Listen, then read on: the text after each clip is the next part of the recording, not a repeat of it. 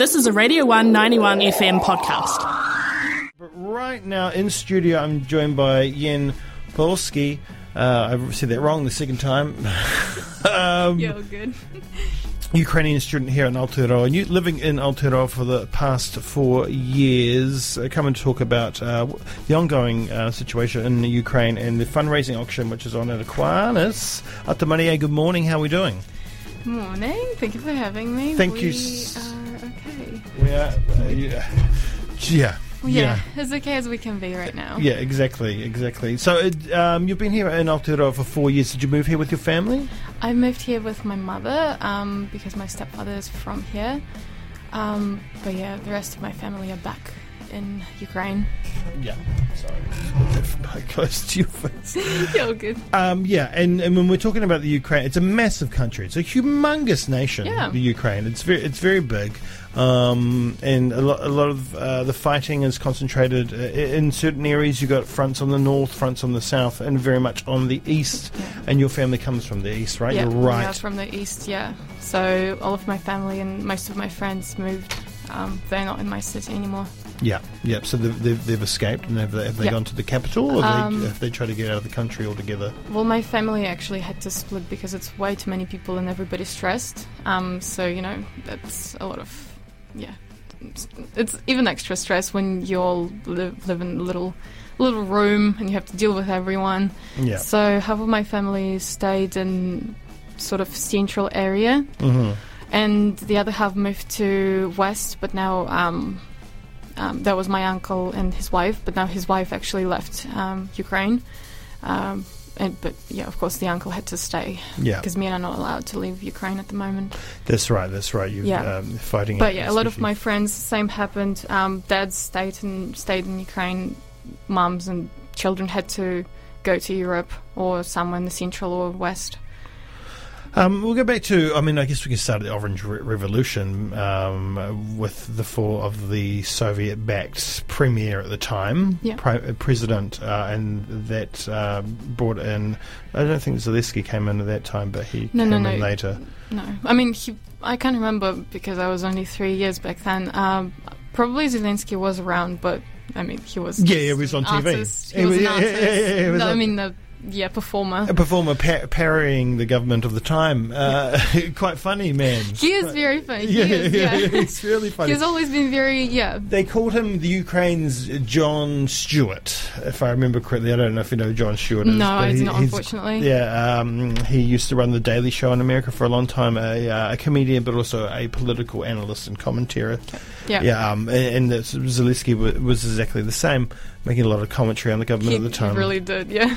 And then, of course, with the falling of that regime, I guess if you want to call it, in the Ukraine, and the Ukraine started moving more towards the west. Yep.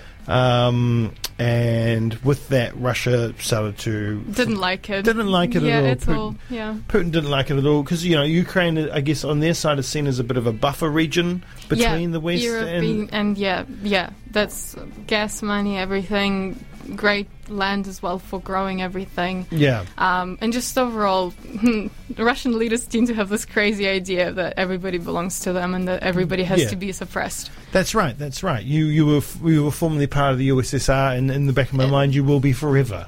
And back in the day, we were under Russia. Well, basically, Ukraine was, independent since the fall of USSR and just a couple of years in last century. Yeah.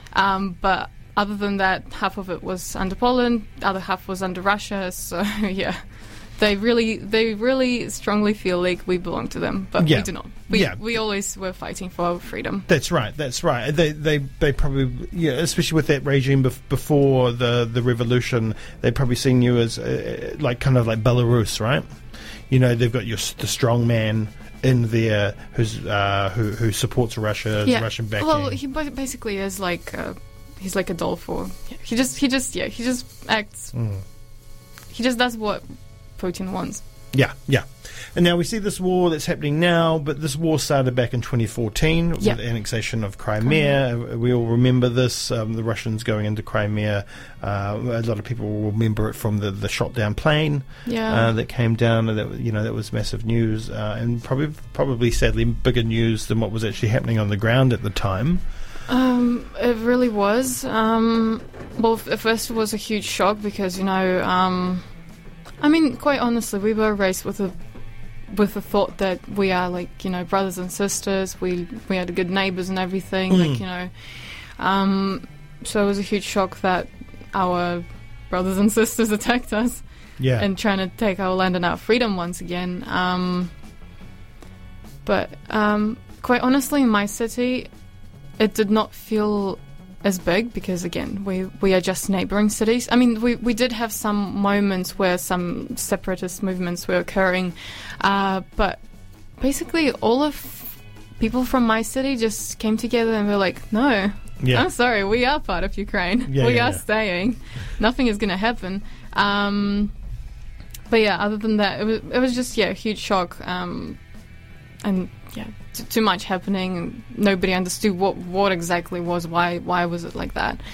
And then many years of just kind of small fighting in some areas. Yeah. And now this. Over the course of over the course of the year, the language from the Kremlin and Putin has ramped up. And the anti-NATO sentiment, especially post Donald Trump and his kind of weak foreign policy on the USSR. Oh, sorry, not the USSR. On Russia. And then the lies began from the Putin regime to their own people and to the world, really saying that the Ukraine was going to join NATO. Now, the Ukraine has always kind of wanted to join NATO, but NATO has always kind of said, well, no. Yeah, well, we are still developing. You're still developing. Yeah. But there was an agreement in 1991, post-USSR, where, the talks between the United States and the West and NATO and Russia, there was kind of a promise that there would always be a buffer zone, and they wouldn't kind of let the Ukraine and other countries on that zone join. And that wasn't looking likely anyway. That wasn't happening. There was no talks going on. But Putin was just using this as as a mechanism. Then there's the accusations of Nazi and neo-Nazi regime. Oh yeah, that is like suppression of Russian-speaking population. Well, I was a Russian-speaking population. Not anymore. Now I speak Ukrainian with people who I know that they know Ukrainian. No. My city, again, we have on the east, we were mostly speaking Russian, and there was never, ever a problem because everybody was doing it. Yeah. We were asked to, speak Ukrainian at school and everything during classes, but I mean, fair enough. Totally. This is the national language, we should be learning it as well, and because all documentation is in Ukrainian as well, so we do need to know that. But from now on, I'm a Ukrainian speaking population now.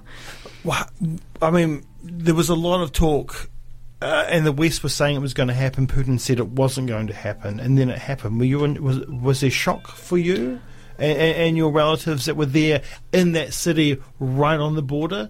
Did you think it was going to happen? I think we just try not to think about it. Yeah.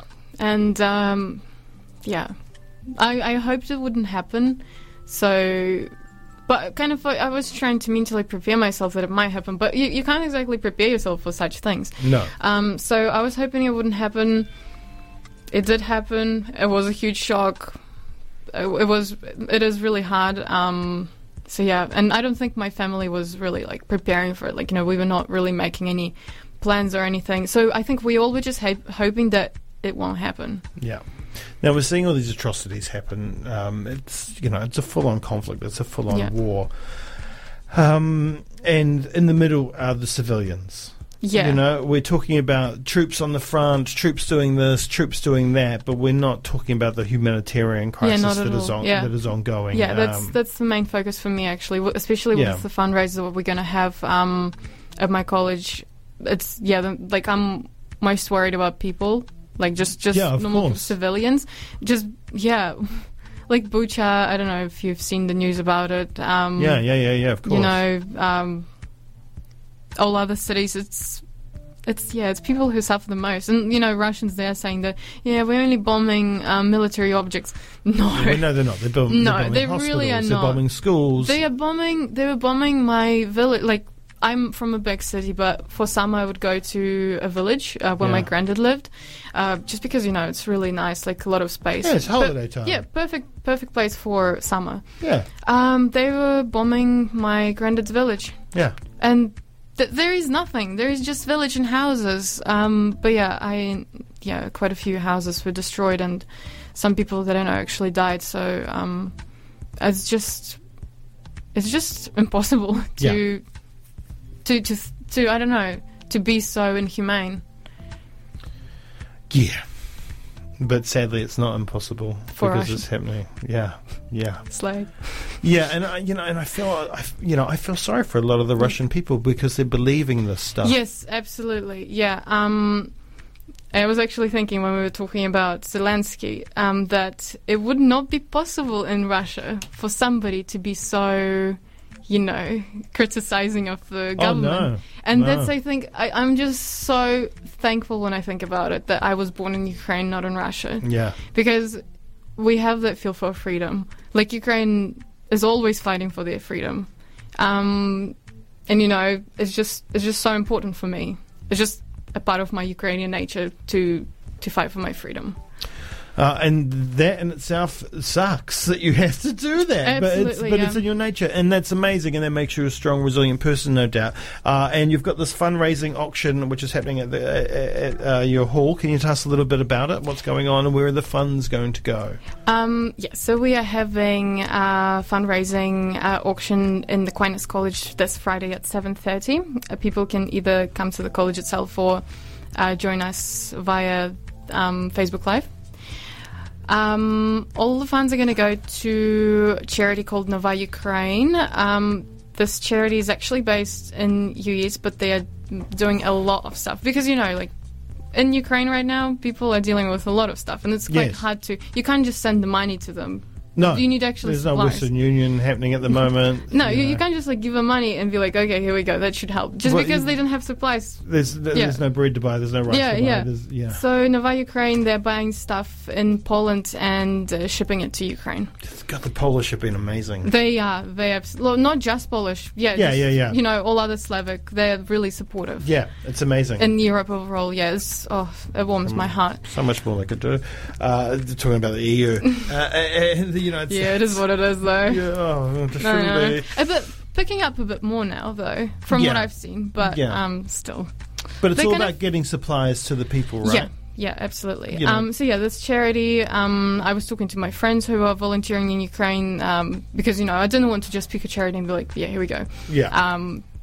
I wouldn't know exactly if they're actually helping. So I asked my friends. They said, yes, we can see Nova Ukraine. They are helping. They're really good.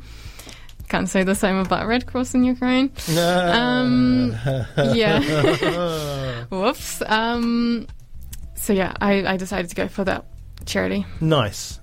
So what's at the auction? What are we bidding on? We are having a lot of cool things. We had a speaker donated. We had a lovely, gorgeous painting donated.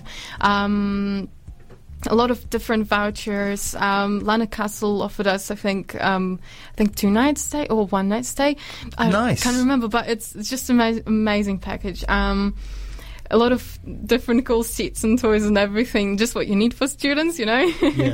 I made a traditional Ukrainian doll for it, which actually brought a lot of attention, got a lot of attention from my interview in Otago Daily Times. Yes. Which was, I don't know, I was shocked. Because, for me, it's just, it's kind of a normality. Like, this is a very important item for us, but we just, we grew up with it.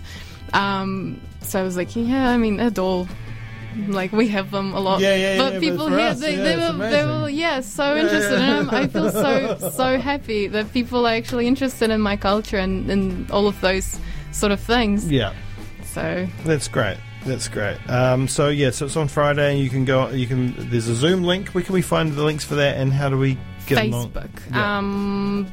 Can't remember what exactly. I think Ukraine Fundraising Aquinas would probably hopefully get you to the event. You'll be able to find it on the Radio 1 Facebook page as well. We'll be linking it there. Yeah. And then you can go along to the event as well at the college. Yeah. Yeah, 7:30 on Friday. Yeah. Yeah, 7:30 on Friday at Aquinas College. And just to let everybody know as well, there is a fundraising show, Dance for Ukraine, on Friday night as well at Dive. 9, at 9 o'clock, just probably after the... Straight after, like after spending some money on cool things, just come and dance along. Yeah, that's right. That's with proceeds going to UNICEF, and we won't say the Red Cross. Maybe I'll talk to the event organiser. It's okay. About that one. Are you going to be going to that event? I'm thinking about it. I'll see. I'm DJing. Oh my god! No, I definitely have to come now. Hey, well, thank you so much, Ian, for coming in and talking about the situation, the ongoing situation there, and putting on such an awesome event for your people that are stoic, that are fighters. And that are just, in the face of this massive adversary, are just doing things that people probably thought were impossible. Yeah. Go the Ukraine, go Zelensky. Against Russia. Yeah. Who would have thought? Who would have thought? Hurry up west and get in there. Yeah. Yeah. Thank you for having me. Hey, you're more than welcome. Thanks for listening to a Radio 1 91 FM podcast. There are heaps more at r1.co.nz.